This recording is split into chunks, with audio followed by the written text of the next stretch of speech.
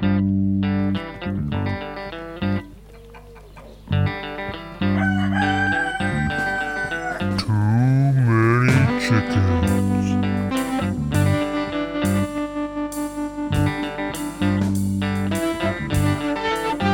there, everyone. Thanks for listening to Too Many Chickens. I'm Eric P. Kraft. I built my coop on my own, and while it's not perfect, if viewed from a distance, it looks pretty nice.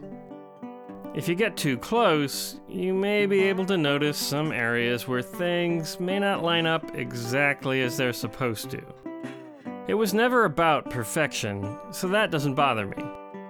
I needed a place to keep my chickens safe, and I needed to not spend what a store-bought coop for 6 chickens would cost. When I got my chickens, I chose to get 6 because I had no idea what to expect. I feared they were fragile little things and could possibly die if I looked at them sideways. 3 seemed like too few in case 1 or 2 did die. Having 1 chicken is a no-go since they like company. 6 seemed to leave me wiggle room for a couple dying, but then still having enough left over to make for a friendly social gathering. Of course, they were more rugged than I expected, and the cutoff for coop sizes seemed to be 5 chickens. To buy one big enough for 6 birds, prices doubled, and prices weren't that cheap to begin with. So, for about what a small coop would have cost me, I was able to build both a coop and an enclosed run using mostly reclaimed wood from various sources, including some bathroom stalls that had been in our house. It's a long story. The hardware cloth to keep out varmints was the biggest expense, and there was no skimping on that. The rest was improvised. The original door into the run was a canvas stretcher I had pulled out of the trash at work. Working for the art department at a college has its perks. It was a pretty good-sized rectangle of wood, and I figured it was probably more perfect in shape than anything I was going to be able to make myself.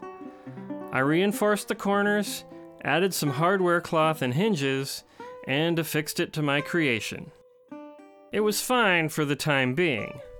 I could get in and out to open the coop door and bring in food and water. However, I also had to squat down really low to enter.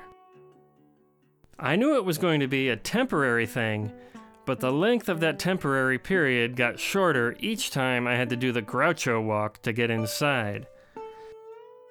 Eventually, I went out and bought some 1x6s and cobbled them together into a door with whatever other scraps of wood I had handy, or could pilfer from the woodshop's free scrap wood pile. At some point, I started to grab anything that looked like it might be useful down the line, and became a bit of a wood hoarder in the process. Now I had a door I could walk through like a normal person, and my chicken duties got easier. Or they at least involved less awkward bending and waddling. However, each winter I run into the same problem. At a certain point, the door will just not shut flush. It happens to various degrees, which in turn gives me various degrees of worry. I had always assumed it had to do with the cold temperatures making the wood warp. Last winter, I just needed to add a zip tie to one of the latches so I could get the door hooked shut without having to risk breaking anything, though I did end up ripping some screws out of the bottom of the door from pushing too hard to shut it. Hulk smash!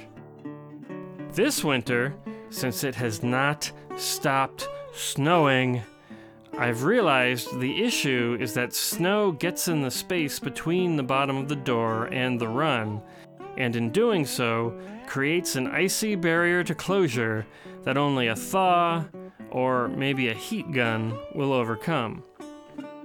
This time around, there is a good-sized gap between the door and the frame, even with the door latched. I've been stuffing whatever sticks I can find in there to plug the holes, figuring that an animal would have to touch the electric fence to get these out, and so wouldn't get very far in their break-in attempt. This is a really flimsy fix, even by my own slack workmanship standards. It doesn't help that one gap has 3 sticks that I have to wedge in there in a specific order to make them stay. Luckily, my woodshop hoarding days have paid off.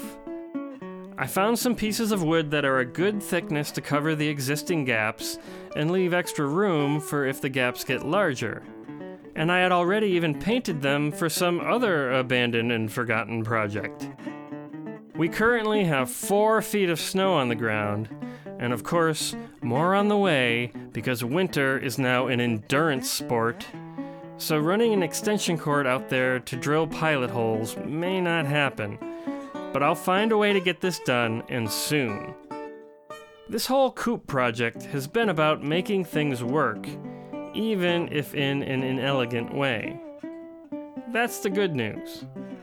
The bad news is that this really just validates my hoarding, so now I'll have to make an extra effort to avoid the scrap wood box for a little while.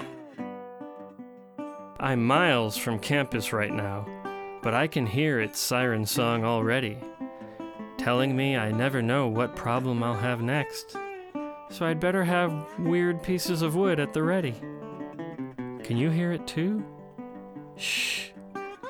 Listen.